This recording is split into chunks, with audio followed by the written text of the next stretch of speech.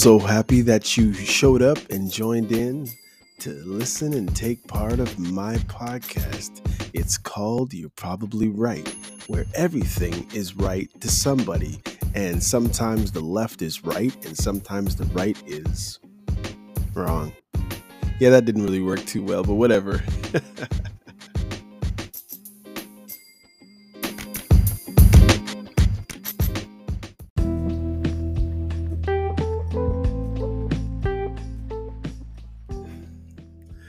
All right. You like that song? Listen.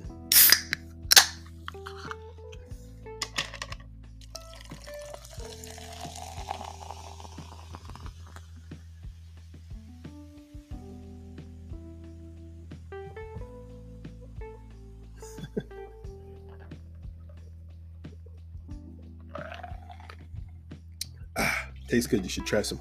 All right, check it out, y'all. You have tuned in to You're Probably Right podcast. I'm your host, MCM, and it's just another beautiful day. December 11th, 2021. You know, just thinking of this interesting saying. I can't remember who it is, but you may want to Google it. It says, "They say jump, and I say, how high are these people?" Okay. Well, listen, this is Your Probably Right podcast. I am MCM, and you are welcome at my house anytime. Figuratively speaking, of course. Don't you bring your ass over here. Okay, so check it out. I'm going to talk about a few different topics, and I'm going to actually read an interesting column, or I guess it was a literary, no, it wasn't really a literary review, but it was, all I know is it's called Your Past Makes You Who You Are, a retrospective parenting and relational resilience among Black, Caribbean, British young people. It's interesting, but I'm going to talk about some stuff first, of course, so hopefully I'll get to that article. I guess you would call it article, right?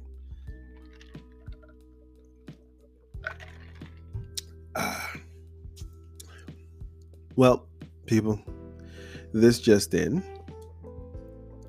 I believe that you are going to mandatorily have to, same thing, take a third dose of that amazing vaccine. I don't think you'll have a choice. I believe they're trumping up the numbers from Omicron or whatever. I don't know why it's not just called COVID-22 or COVID-19 Part 2 or Part 3 or whatever. But the bottom line is it's getting real, y'all. I don't know what's happening in the States, but for sure up here in Canada, way up here in the Great White North, where we have no snow, by the way, they're really pumping up these numbers about Omicron. They keep telling you that the numbers are going up and up, and right now in Canada, as I said, the 12th of December 2021, it is 10% of the main, 10% of the numbers that we are receiving in Ontario. And they say by January it should be the dominant variant or whatever. You know, they keep talking about the numbers in schools especially, and right now they're saying that most people who are catching it are from the ages of 5 to 11. Surprise, surprise. Guess who they're trying to get to take the vaccine right now? People from ages 5 to 11. Interesting. I wonder how many cases they had today. Well, guess what? How many cases they had today, people? They had, or should I say we had here in Ontario, 1,607 new cases. The highest that we've had in almost 7 months. So, as someone once said, it is on like Donkey Kong. Okay, enough of that weird voice. But check it out, people. The bottom line is it's getting real.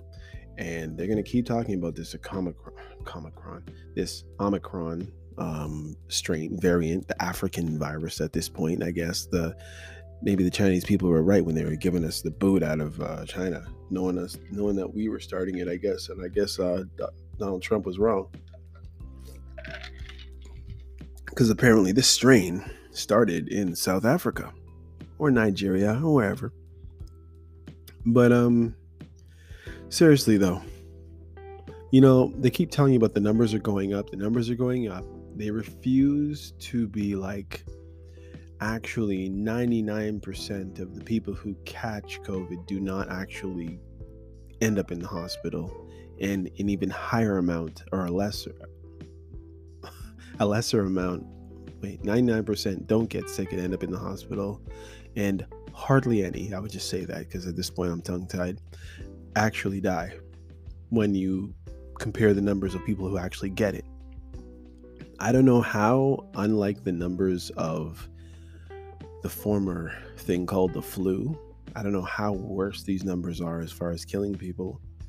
But, it's what's happening, guys. It seems like it's not going anywhere. It seems like in Canada, the masks aren't going anywhere in various parts of the world. And it looks like it's a wrap, and that's just the way it's going to be. It's kind of sad, but I would like to know where it came from. But you know what? It's a sinful world.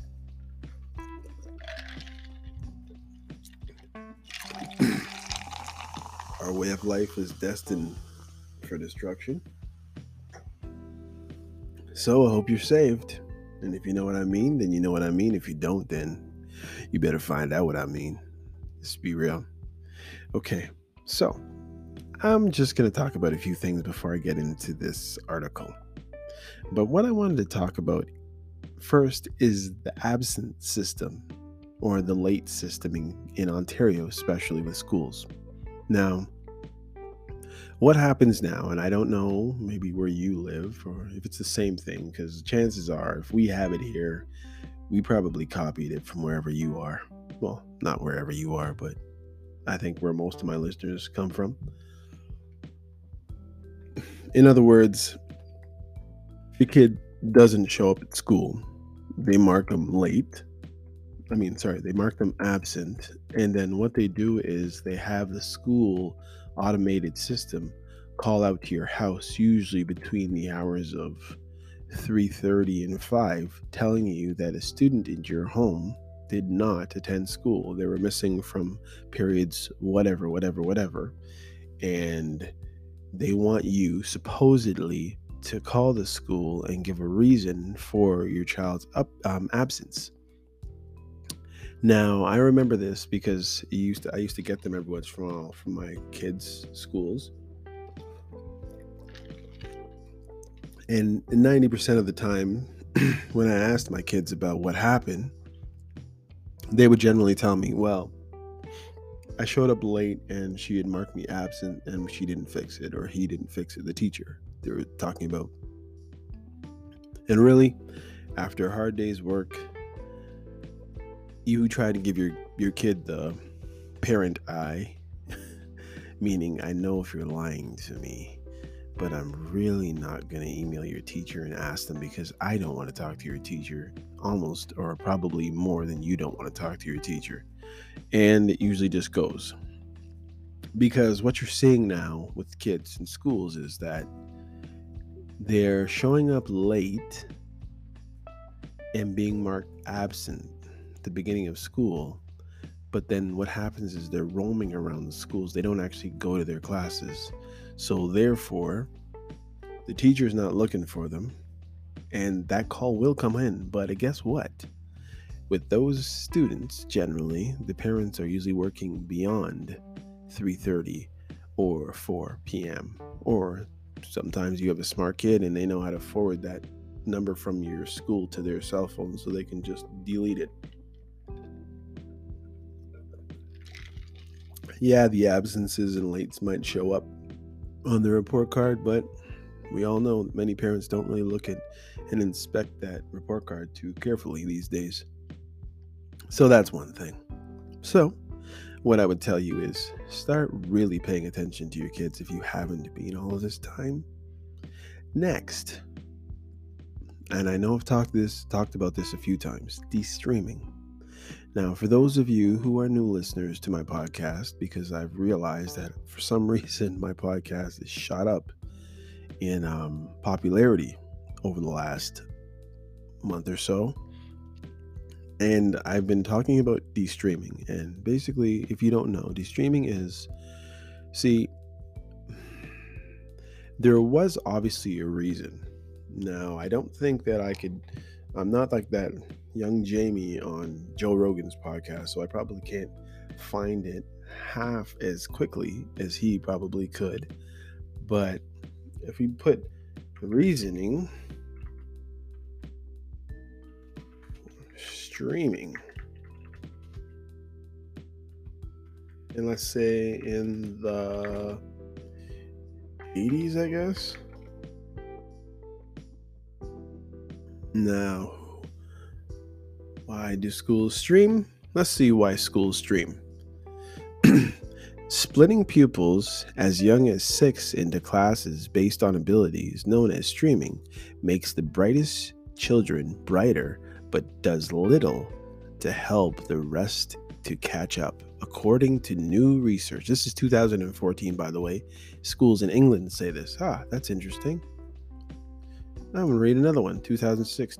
Let's see what they say. I know this isn't where I plan to go. I can't go over that. But, and I can't play this. But basically what ends up happening is, in this day and age, there is students who are hopefully going to university, and they're in academics.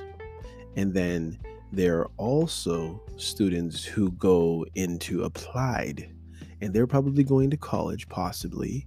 And then there are people who would take locally developed courses and essential services and basically trades. And that's basically how everything was divided up. So the bottom of the barrel would be the essential workers and the tradespeople. Then it would go to applied, where there would be an academic component to their education.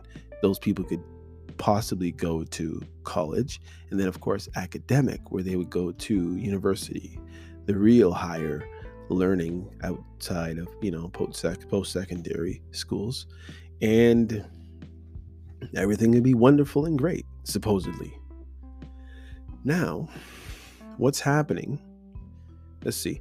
Needs of elementary and secondary school in the 80s. Let's see if I could get something here. Return to traditional.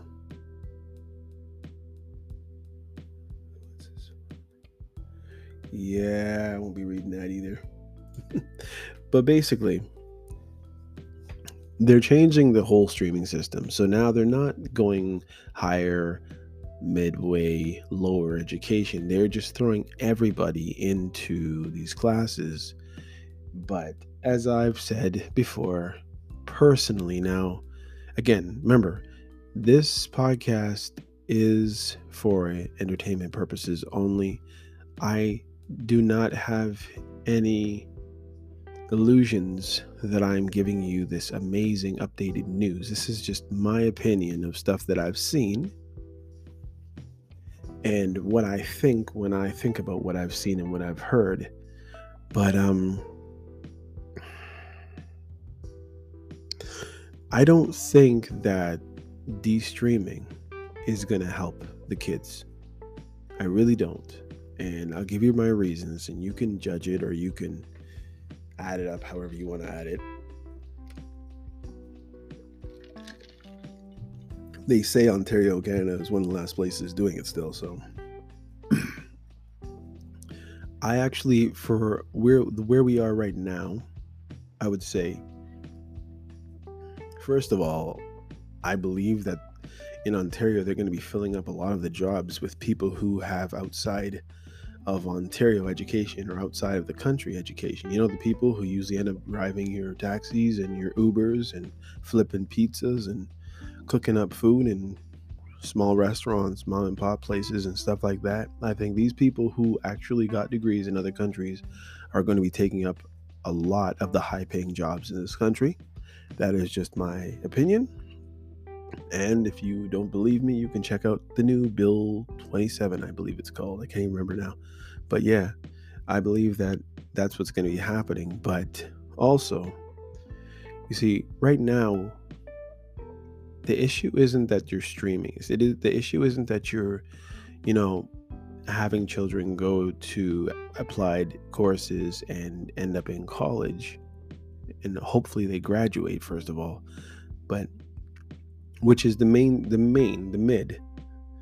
Um, the issue is, or has always been, especially for Black people that I've known and what I've experienced also, is you have a child, they go into grade 9, they're a freshman in high school, grade 9, freshman, whatever. And before that, even, they're in grade 8 and they're picking what their courses are going to be for grade 9. And usually they're doing this in maybe May, June in Canada here, what they're going to take in September at their new high school. And what ends up happening is there's somebody who looks over what they've picked and says, "Little Johnny, you really think you're going to take academic math? You do realize, little Johnny, that you got a 54 or 57 out of 100 in percentage. That's, about half of the information that you're supposed to know, but you think you can go into the advanced part of education for math? I don't think it's something that you should do. As a matter of fact, I'm going to call your parents and let them know what my opinion is so that you will go where you belong." Now, I can't say for sure or for certain that this is happening now, but this is what used to happen, and it happened up to about, I'd say, 9-10 years ago, when one of my children were going into high school. And he fought it, and I fought it. And at the end of the day, when he talked to me, he's like, I really wish I just did take the applied. It worked out that way for him. But I can't say with some other kids that I know, like my daughter, who wish that they take the other, they took the more advanced, the academic. Because what ends up happening is there's pathways that get slowly cut off, or you get rerouted. So yes, you can take applied and work hard and go to college and spend maybe 2 years of education, more education at a college, or as they call in the United States, a junior college. And then what you can do is, after you've received that what's it called? I can't remember what it's called. It's like a junior college degree, whatever. But here it's just called a college. Once you a college diploma. Once you receive that diploma, if your marks are half decent, then what they'll let you do is slide into university, maybe second or third year, possibly in some programs. Some you have to just start right from the top again. But the issue that I have with it is that many of the students, or many of the programs, I should say, that they're offering nowadays, there's Black grad coaches in Canada now to somehow help to provide some type of basis or some type of support for Black students, because they're realizing that there's a lot of Black students that aren't even graduating high school. So they're actually hiring people to coach the children and coach the families, basically teaching them how to raise their kids, or stepping in as an au pair to parent these children through high school, because obviously they're not getting it at home. Now, I see that as a double-edged sword, because on the one hand, you're saying, yes, these children need help. So we need somebody at the school level to intervene into what's happening with their rearing, because these students either are disinterested, disenfranchised, at risk, or whatever it is. But the bottom line is the public outcry supposedly is for these children to graduate high school. It's a good thing. But what I realize is, first of all, the de-streaming, the streaming needed to continue for a little bit. And instead of offering all these random supports for students, especially Black students, to get through high school, how about you do something so that they can actually excel and succeed in high school and life? And the best way that you could possibly do that for my community personally, in my opinion, would be to help the parents. Okay, now this is a very deep, and I honestly wish I had somebody here to bounce the ideas off so they could kind of, maybe tell me where I'm erring, or tell me where I'm wrong, or tell me where I'm right, or agree, or elaborate on what I'm saying. But the bottom line is, it's the parents that you need to help. It's the parents that were born in, say, early 70s, late 70s, and early 80s now, who are raising children in school. And we are victims of all the nonsense. I mean, back in my days, a teacher could cuff you in the back of the head. In some countries, they could spank you. And there was like this slave victim beat up mentality that some of us were raised and some of us have stopped. But some of us, of course, have continued to put this on our children in our communities, or these things where, because we didn't really excel in school, we were working extra jobs.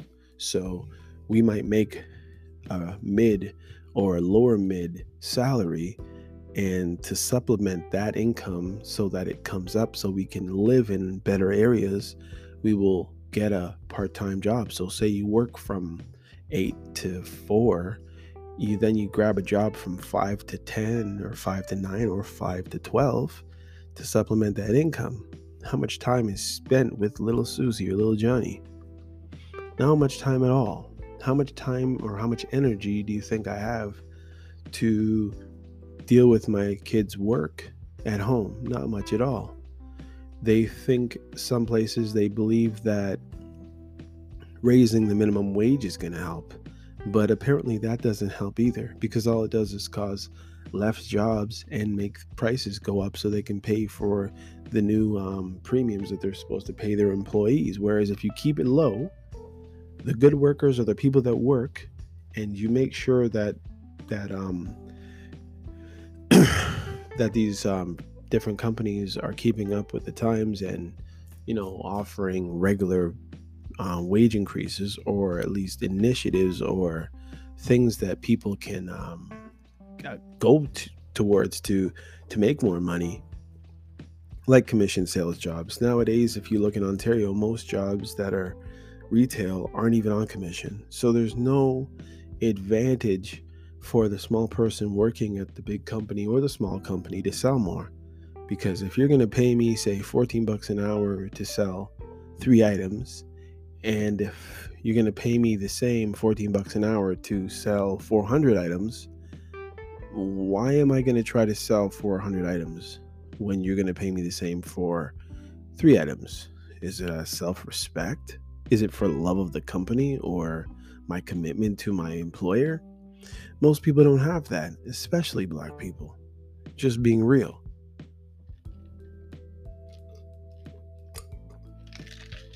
Why, you say?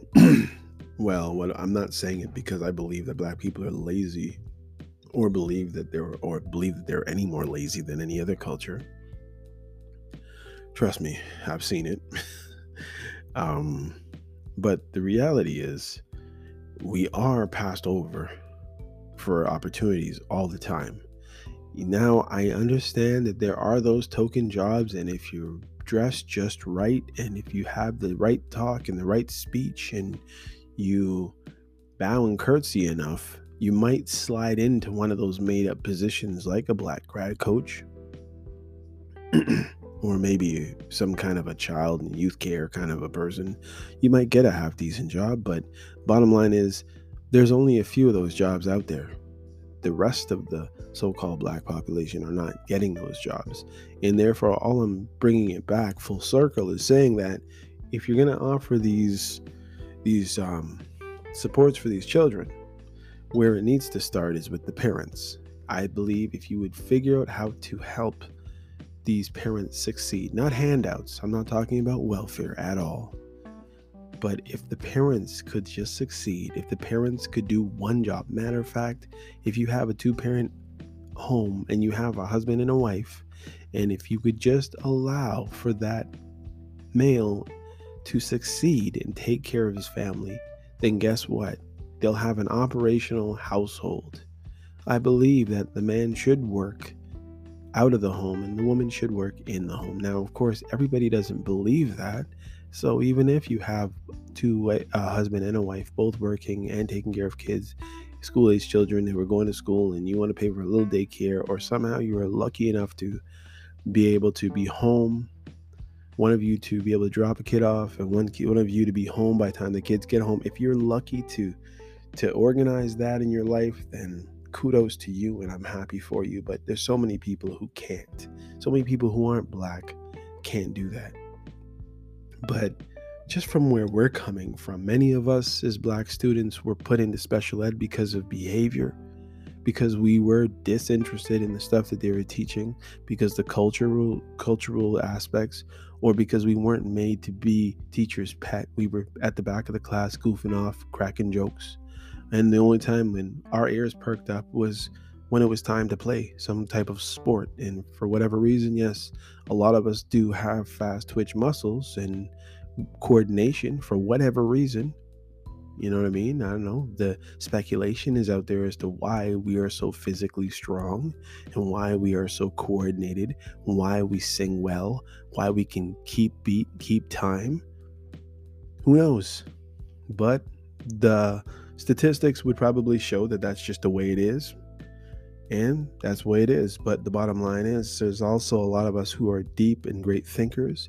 We are also, many of us, the go-to person in a group of friends who a lot would come to for advice for whatever reason. We have a lot to offer in society beyond sports. But the bottom line is, with parents, a lot of them are just overworked and underpaid. So they're having a hard time taking care of these children. And yes, they do want to procreate. They do want to replenish the earth like every other culture. Maybe more than others, or maybe more than some. I don't really know. This isn't a science show.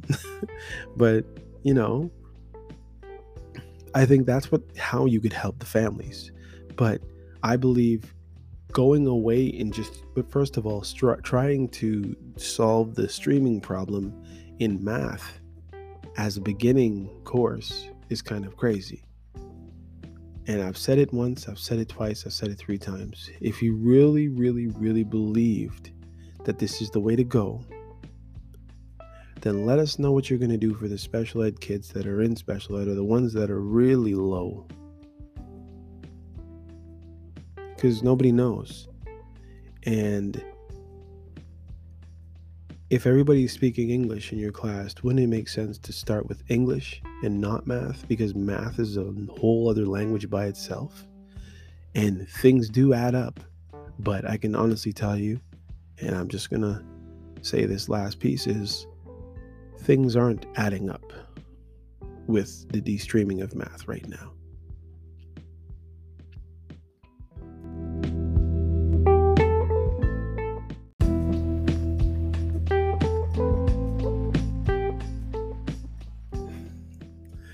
All right. You like that song? Listen.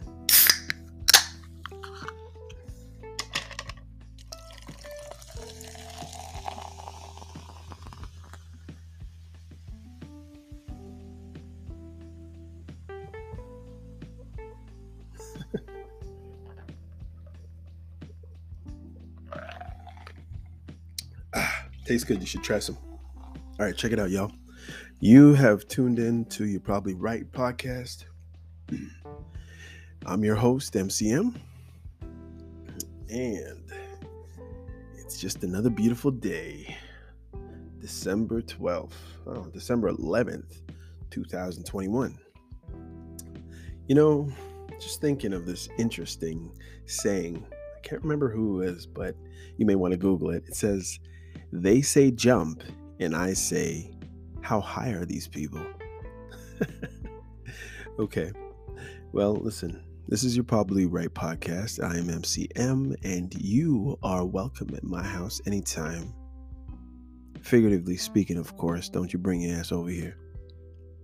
Okay, so check it out. I'm going to talk about a few different topics, and I'm going to actually read an interesting column, or I guess it was a literary, no, it wasn't really a literary review, but it was, all I know is it's called Your Past Makes You Who You Are, a retrospective parenting and relational resilience among Black, Caribbean, British young people.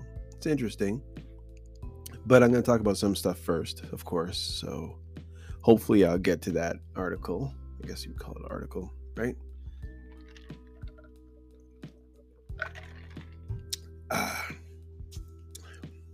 Well, people, this just in,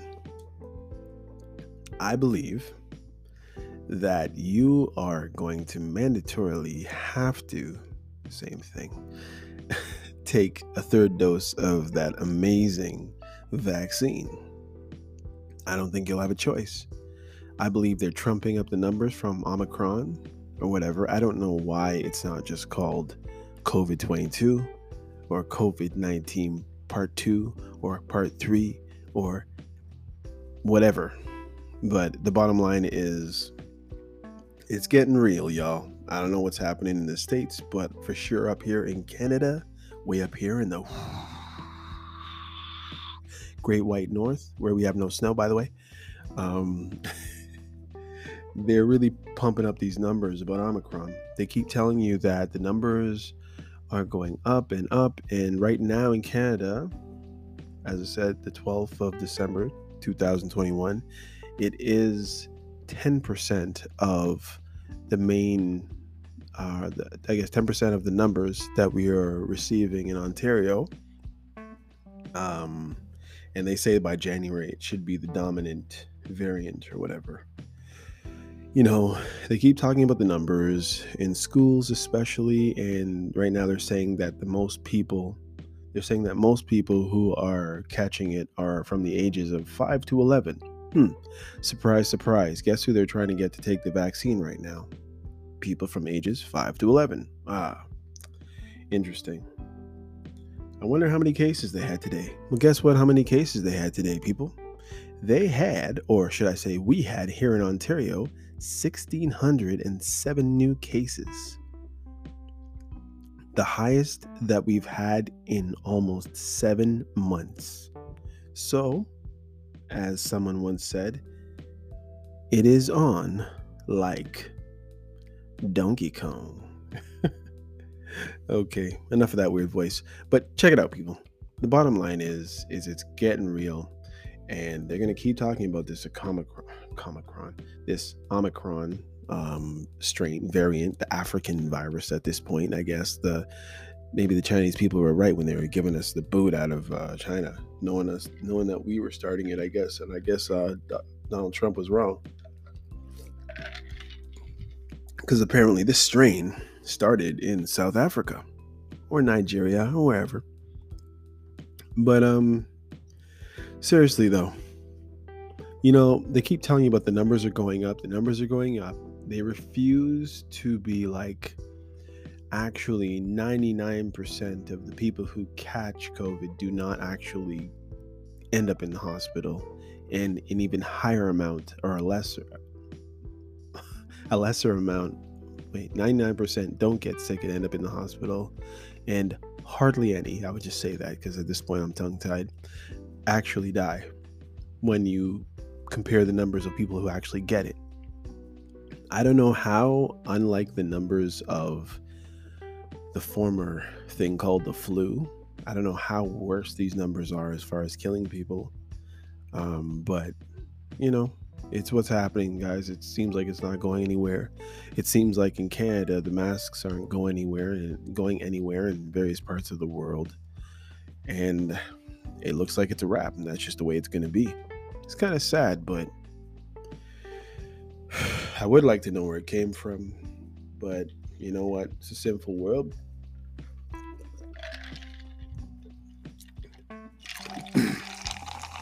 Our way of life is destined for destruction. So I hope you're saved. And if you know what I mean, then you know what I mean. If you don't, then you better find out what I mean. Let's be real. Okay, so I'm just going to talk about a few things before I get into this article. But what I wanted to talk about first is the absent system, or the late system in Ontario, especially with schools. Now, what happens now, and I don't know maybe where you live or if it's the same thing, because chances are if we have it here, we probably copied it from wherever you are. Well, not wherever you are, but I think where most of my listeners come from. In other words, if a kid doesn't show up at school, they mark them late.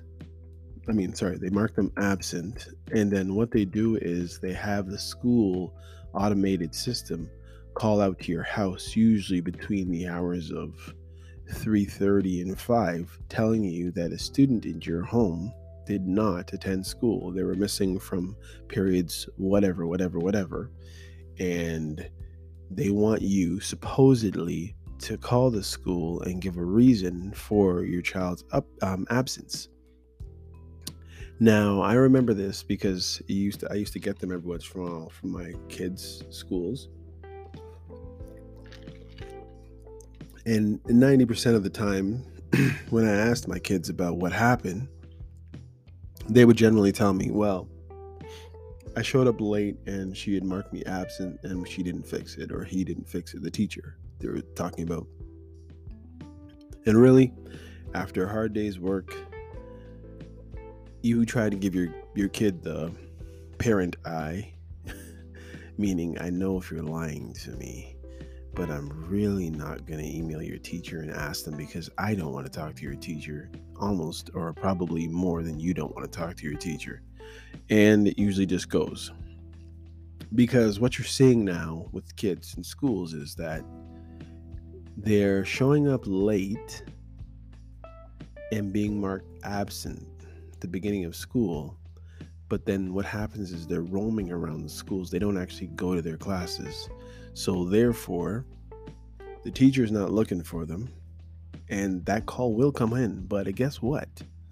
With those students, generally, the parents are usually working beyond 3:30 or 4 p.m. Or sometimes you have a smart kid and they know how to forward that number from your school to their cell phone so they can just delete it.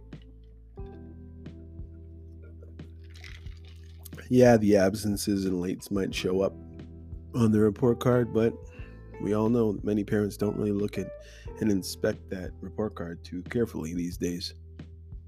So that's one thing. So what I would tell you is start really paying attention to your kids if you haven't been all of this time. Next, and I know I've talked about this a few times, de-streaming. Now, for those of you who are new listeners to my podcast, because I've realized that for some reason my podcast is shot up in popularity over the last month or so. And I've been talking about de-streaming. And basically, if you don't know, de-streaming is, there was obviously a reason.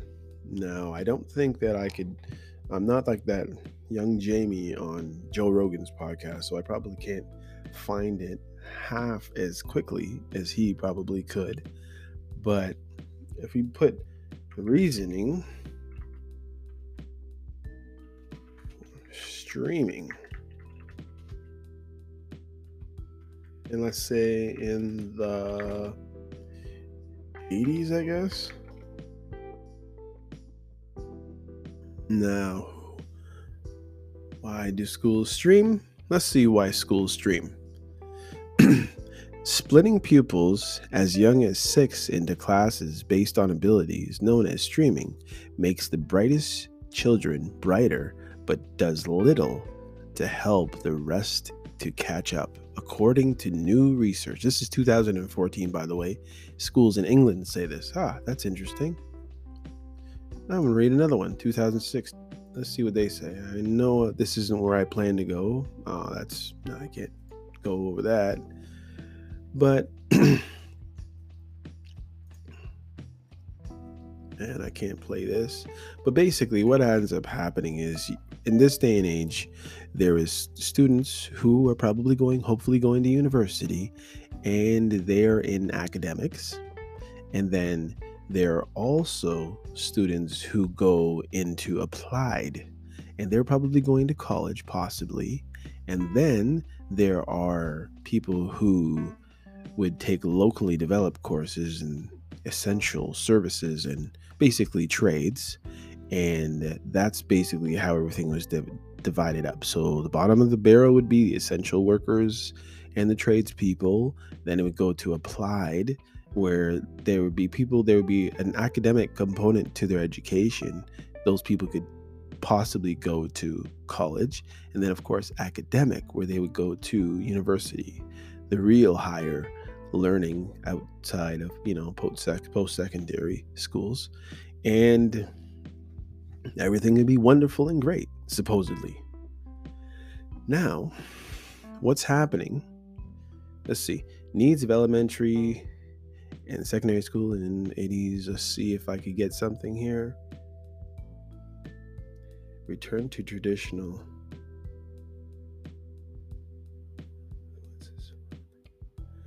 Yeah, I won't be reading that either. But basically,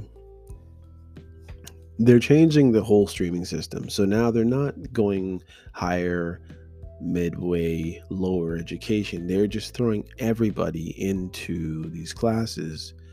But as I've said before, personally, now, again, remember, this podcast is for entertainment purposes only.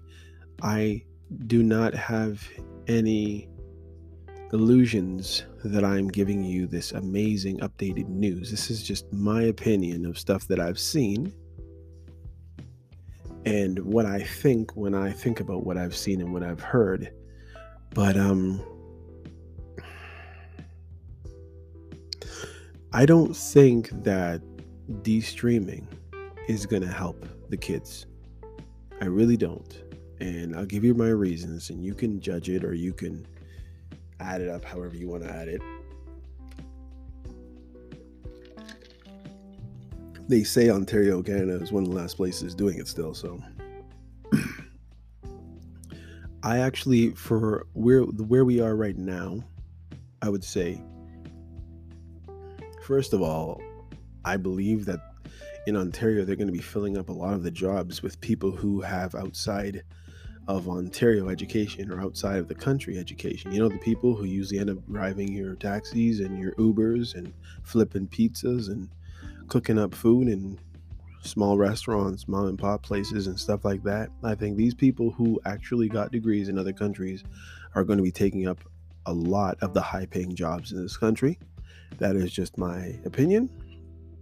And if you don't believe me, you can check out the new Bill 27, I believe it's called. I can't even remember now. But yeah, I believe that that's what's going to be happening. But also, you see, right now, the issue isn't that you're streaming. The issue isn't that you're, having children go to applied courses and end up in college. And hopefully they graduate, first of all. But which is the mid. The issue is, or has always been, especially for Black people that I've known and what I've experienced also, is you have a child, they go into grade 9, they're a freshman in high school, grade 9, freshman, whatever. And before that even, they're in grade 8 and they're picking what their courses are going to be for grade 9. And usually they're doing this in maybe May, June in Canada here. what they're going to take in September at their new high school. And what ends up happening is there's somebody who looks over what they've picked and says, "Little Johnny, you really think you're going to take academic math? You do realize, little Johnny, that you got a 54 or 57 out of 100 in percentage. That's, about half of the information that you're supposed to know, but you think you can go into the advanced part of education for math? I don't think it's something that you should do. As a matter of fact, I'm going to call your parents and let them know what my opinion is so that you will go where you belong." Now, I can't say for sure or for certain that this is happening now, but this is what used to happen, and it happened up to about, I'd say, 9-10 years ago, when one of my children were going into high school, and he fought it and I fought it. And at the end of the day, when he talked to me, he's like, I really wish I just did take the applied.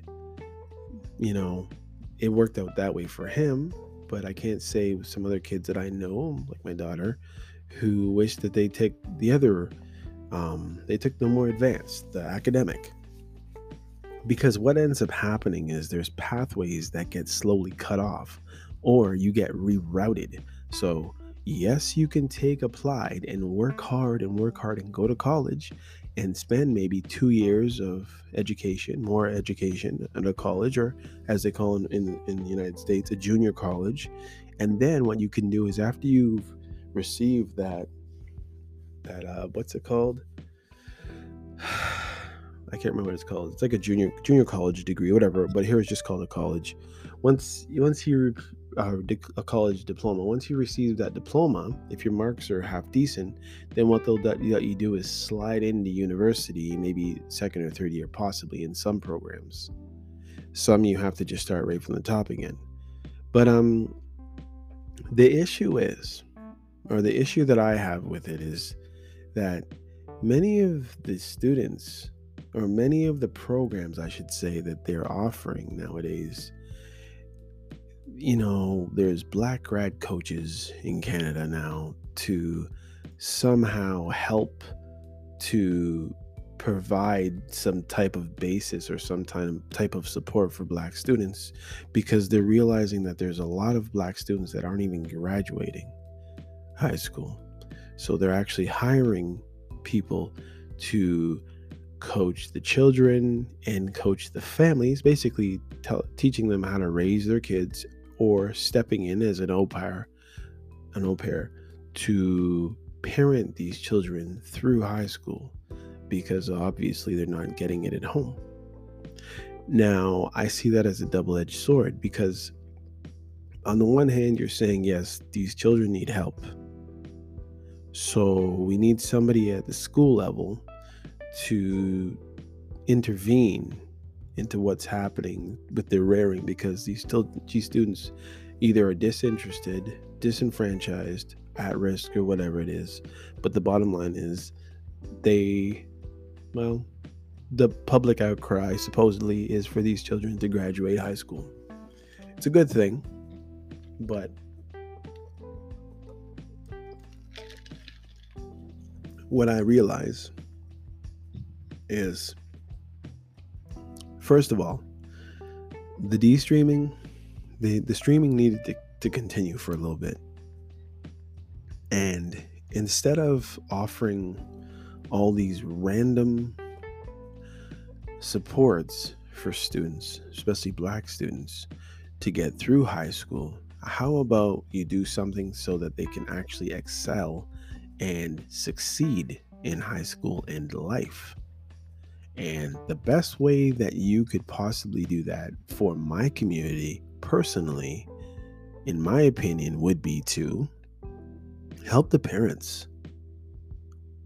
Okay, now this is a very deep, and I honestly wish I had somebody here to bounce the ideas off so they could kind of, maybe tell me where I'm erring, or tell me where I'm wrong, or tell me where I'm right, or agree, or elaborate on what I'm saying. But the bottom line is, it's the parents that you need to help. It's the parents that were born in, say, early 70s, late 70s, and early 80s now who are raising children in school, and we are victims of all the nonsense. I mean, back in the school, back in my days, a teacher could cuff you in the back of the head. In some countries, they could spank you. And there was like this slave victim beat up mentality that some of us were raised and some of us have stopped. But some of us, of course, have continued to put this on our children in our communities, or these things where because we didn't really excel in school, we were working extra jobs. So we might make a mid or a lower mid salary, and to supplement that income so that it comes up so we can live in better areas, we will get a part-time job. So say you work from 8 to 4, you grab a job from 5 to 10 or 5 to 9 or 5 to 12 to supplement that income. How much time is spent with little Susie or little Johnny? Not much time at all. How much time or how much energy do you think I have to deal with my kids' work at home? Not much at all. They think some places they believe that raising the minimum wage is going to help, but apparently that doesn't help either, because all it does is cause less jobs and make prices go up so they can pay for the new premiums that they're supposed to pay their employees. Whereas if you keep it low, the good workers are the people that work, and you make sure that that these different companies are keeping up with the times and offering regular wage increases, or at least initiatives or things that people can go towards to make more money, like commission sales jobs. Nowadays, if you look in Ontario, most jobs that are retail aren't even on commission. So there's no advantage for the small person working at the big company or the small company to sell more. Because if you're going to pay me, say, $14 an hour to sell 3 items, and if you're going to pay me the same $14 an hour to sell 400 items, why am I going to try to sell 400 items when you're going to pay me the same for 3 items? Is it a self-respect? Is it for the love of the company or my commitment to my employer? Most people don't have that, especially Black people. Just being real.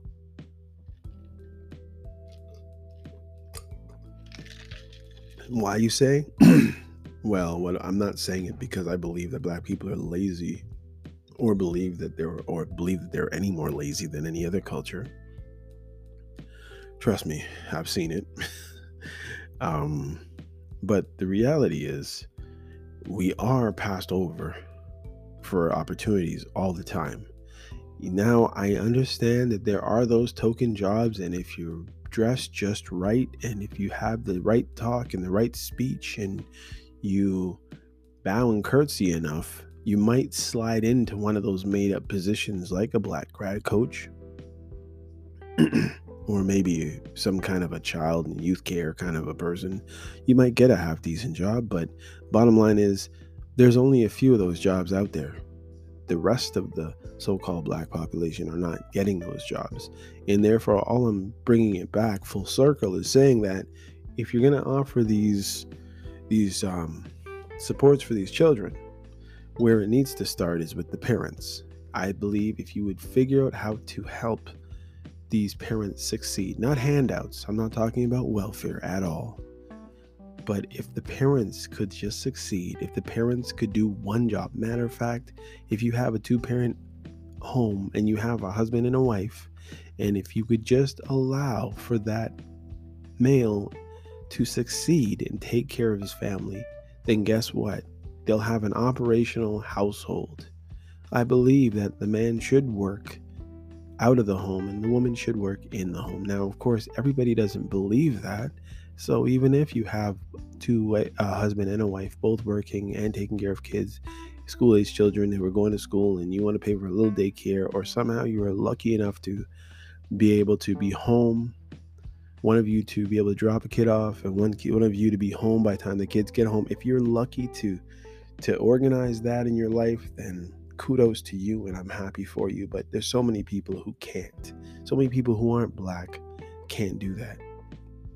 But just from where we're coming from, many of us as Black students were put into special ed because of behavior, because we were disinterested in the stuff that they were teaching, because the cultural aspects, or because we weren't made to be teachers' pet. We were at the back of the class goofing off, cracking jokes. And the only time when our ears perked up was when it was time to play some type of sport. And for whatever reason, yes, a lot of us do have fast twitch muscles and coordination for whatever reason. You know what I mean? I don't know. The speculation is out there as to why we are so physically strong and why we are so coordinated, why we sing well, why we can keep beat, keep time. Who knows? But the statistics would probably show that that's just the way it is. And that's the way it is. But the bottom line is there's also a lot of us who are deep and great thinkers. We are also, many of us, the go-to person in a group of friends who a lot would come to for advice for whatever reason. We have a lot to offer in society beyond sports. But the bottom line is, with parents, a lot of them are just overworked and underpaid. So they're having a hard time taking care of these children. And yes, they do want to procreate. They do want to replenish the earth like every other culture. Maybe more than others, or maybe more than some. I don't really know. This isn't a science show. But, I think that's how you could help the families. But I believe going away and but first of all, trying to solve the streaming problem in math as a beginning course is kind of crazy. And I've said it once, I've said it twice, I've said it 3 times. If you really, really, really believed that this is the way to go, then let us know what you're going to do for the special ed kids that are in special ed, or the ones that are really low. Because nobody knows. And if everybody's speaking English in your class, wouldn't it make sense to start with English and not math? Because math is a whole other language by itself. And things do add up. But I can honestly tell you, and I'm just going to say this last piece, is things aren't adding up with the de-streaming of math right now.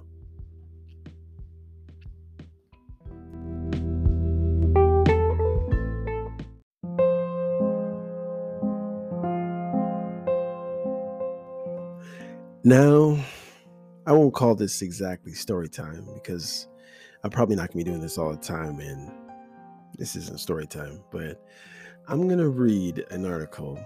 Now, this article was written in 2017, and it's called Your Past Makes You Who You Are, a retrospective parenting and relational resilience among Black Caribbean British young people. Okay, now it's written by Michaela Francischetti, Ingrid Schoon, and Karen Evans. Okay. It was first published on October 13, 2017. It's a research article. Okay, check it out. Now, remember, you're listening to a person read who is living with a learning disability. And it's yet to really be documented whether or not I really have dyslexia or whatever it is. But sometimes the words do jump around on the page a little bit. My eyes shift around a little bit, so sometimes I may mess up. And if I do, please, I humbly apologize. I ask your forgiveness. Check it out. Retrospective parenting is a new conceptual category emerging from our analysis, which explains how parents have used narratives about the past as a resource for their parenting. With the case of the Thomas family, we introduce the concept of retrospective parenting from an intergenerational perspective. I hope I don't lose my place here. It's a lot of reading. Thomas was a father of two teenagers, Jahil and Jayla. Wow. He was in his late 30s, moving from one job to another within the publishing sector, and his wife Rita was working as a receptionist.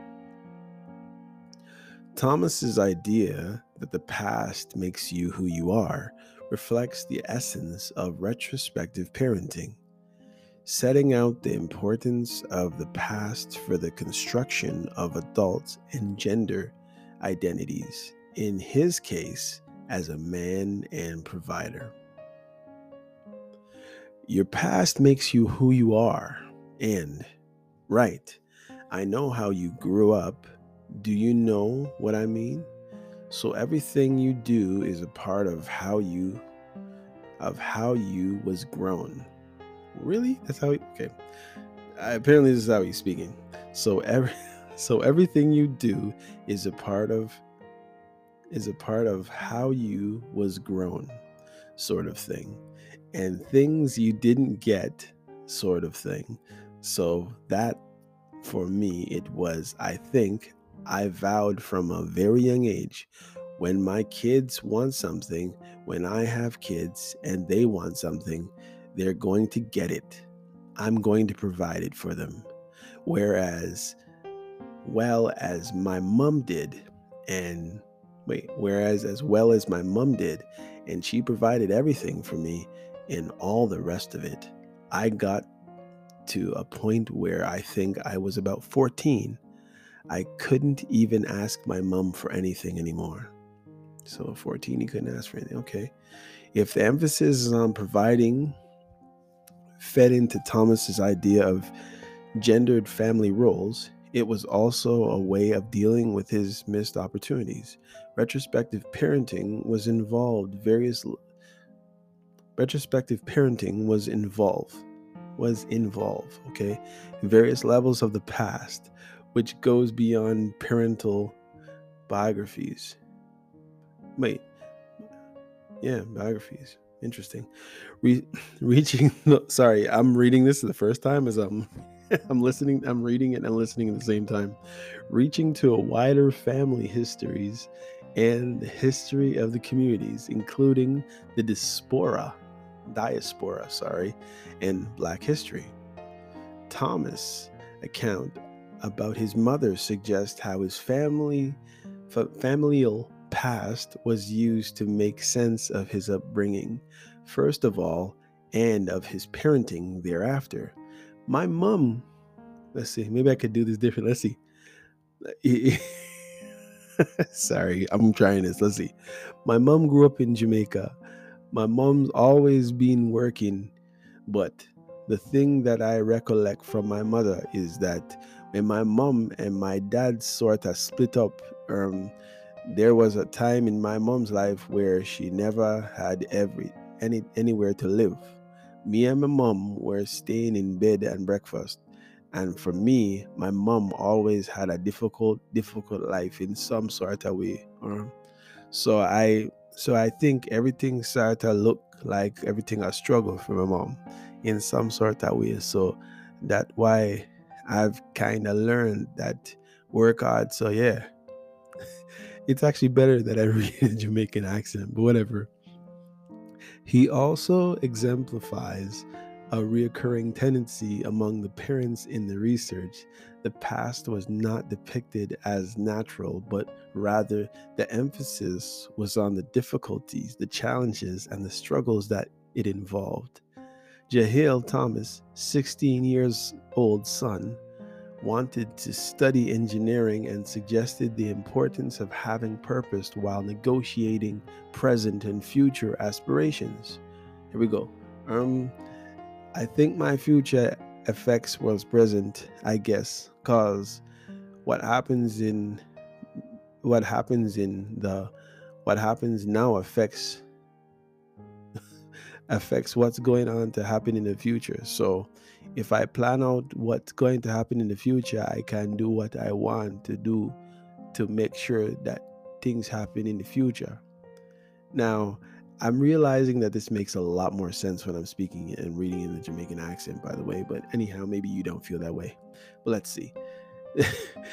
This need of a sense of purpose also emerged from Thomas and his wife, Rita. Thomas, Rita. Thomas and Rita wanted their children to have a clear idea of what to do with their lives. As parents who had children at a young age, their narrative reflected a sense of missed opportunities and unfulfilled aspirations. And now, approaching 40, they had some regrets about how things had turned out for them. However, they dealt with these feelings differently. While Rita was about to go back into education, Thomas was still unsure about what he really wanted to do in his life and continued to float around, as he admitted. Their son Jahil was prepared for his GSSEs and was predicted with a few B's despite his dyslexia and being diagnosed with a life-threatening disease only shortly prior to our interview with him. So the GSCEs is something you get in university I believe in high school. Funny, I was watching a show called Man Like Mo Bean, and they were talking about the same thing. But pretty much, I think it's like your SATs in the States. Anyhow, his words suggest how his perceived duty to succeed had been shaped by his parents, and particularly his father's sense of lack of achievement. Oh boy. I think my mom and dad just wanted to be better than they are, I guess. They don't want me to be on the same level or lower than they are, like the money that they're making. They wanted me to make more money than they're making and have a better life than they had. So, yeah, but they don't have a set path or nothing. They just say, do what you want to be. What? Do what you want to be. It's your option. My dad hasn't achieved his dream. My mom, I'm not sure. I've never really asked them, but I know my dad hasn't. So what you realize and what I know from coming from the same culture is a lot of the things that were supposed to be passed on in, say, a verbal history or some kind of verbal communication to help children steer away from certain things. They would try to steer you, but they wouldn't give you the history behind it. So you just had to decide whether or not you were going to take what their word was as gold or not. And a lot of time it depended on how good of a parent you felt your parents were as to whether or not you were going to take what they had to say as anything from that culture. Okay. Jahil's reference to his parents earnings as a marker of his family status and achievement also reflected a materialistic approach to success, somewhat mirroring his father's. This approach was actually a concern for his mother Rita, who spoke about Thomas needing control over his shopping habits as he tended to buy things they did not really need. I'm sure a lot of people can attest to that as a black male in this society. Black males tend to be very good dressers and like to buy expensive things, but a lot of time it's something that we didn't need, whether it's a bunch of shoes or whether it's a bigger TV, who knows? Let's see what they say here. Such as a big new speaker or a huge flat screen TV. This rush to consume happened for a reason, and Rita's contextualized this in Thomas's behavior as he had to learn to look after himself at a young age, and then he wanted to provide a better, easier life for his family, avoiding the difficulties and constraints he had experienced. So he doesn't want his kids to experience the same harshness of the world, so he wants to shelter them. This is a very common thing again for a lot of black males. Hence, shopping was for him a way to show he could provide for his family. Moreover, having had their first child when they were really young, increased the pace of their coming of age. Living a feeling of need, leaving a feeling of needing to catch up with what they had left behind to prioritize their children. Intergenerational analysis sheds light on the implications of the parents' biographies on their children. Okay. Their 19-year-old daughter, Jayla, had her own view about her parents' past life experiences. She actually sounded judgmental about their general lack of self-focus and purpose, describing them as floating around. Nonetheless, she also showed awareness of why they had to put their lives on hold, and that was obviously because they were born. Because if they was thinking of themselves, okay, they didn't, okay. Because if they was thinking of themselves, my mom would have gone to college years ago, or my dad would have got a different job years ago, and different things would have happened. And so yeah, but then I guess they had to think about me and my brother. They had no choice. But now that they were a bit older, they're starting to realize, actually, what about me? What have I done with myself? I am now 38. What am I going to do? Laughs. So yeah, time ticking on. So she understands that, and this is what a lot of Black parents are going through now, especially from the West Indies. It's Let me interject and say that a lot of Black parents have gone through this. They had their children relatively young, from the ages of say 18 to 24, which is relatively young. And then their kids get to a certain age, and then all of a sudden they're thinking, I didn't fulfill a lot of the things that possibly I could have fulfilled. So then yeah, the clock starts ticking. She's right. And they try to make educational decisions, ways to get them up into a higher tax bracket. And it's going to be a rush. And this goes back to me talking about earlier about the fact that the schools are trying to help the children who are living in homes of parents who are living unfulfilled lives. That's not going to help. And I believe it happens in the United States a lot too. The same way. And it's not only of people who are from the Caribbean. It's interesting. Okay, I go on here. Jayla's awareness that her parents' life opportunities have been shaped by having her when they were still very young affected her own identity. She reflected on her determinant role, although unchosen, in shaping the history of her family, and portrayed herself as a mature and self-reliant young woman who was parenting her own parents now. And that's sad. And I think, where is it? And I think that if they didn't have children, they wouldn't be together right now. They wouldn't. They would have separated. And I think that if I wasn't an option, and I think that if I wasn't an option, if I wasn't around then, things would be a bit more. They would be able to go for their dreams a bit more. They would have been doing what they wanted to do all that time.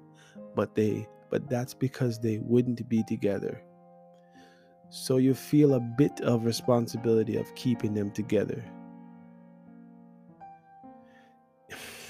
It's not that I feel a responsibility, not at all. I just feel that that's the way it is. And yeah, it just what happened. You have babies, you think, okay, we can separate now. We can't separate now.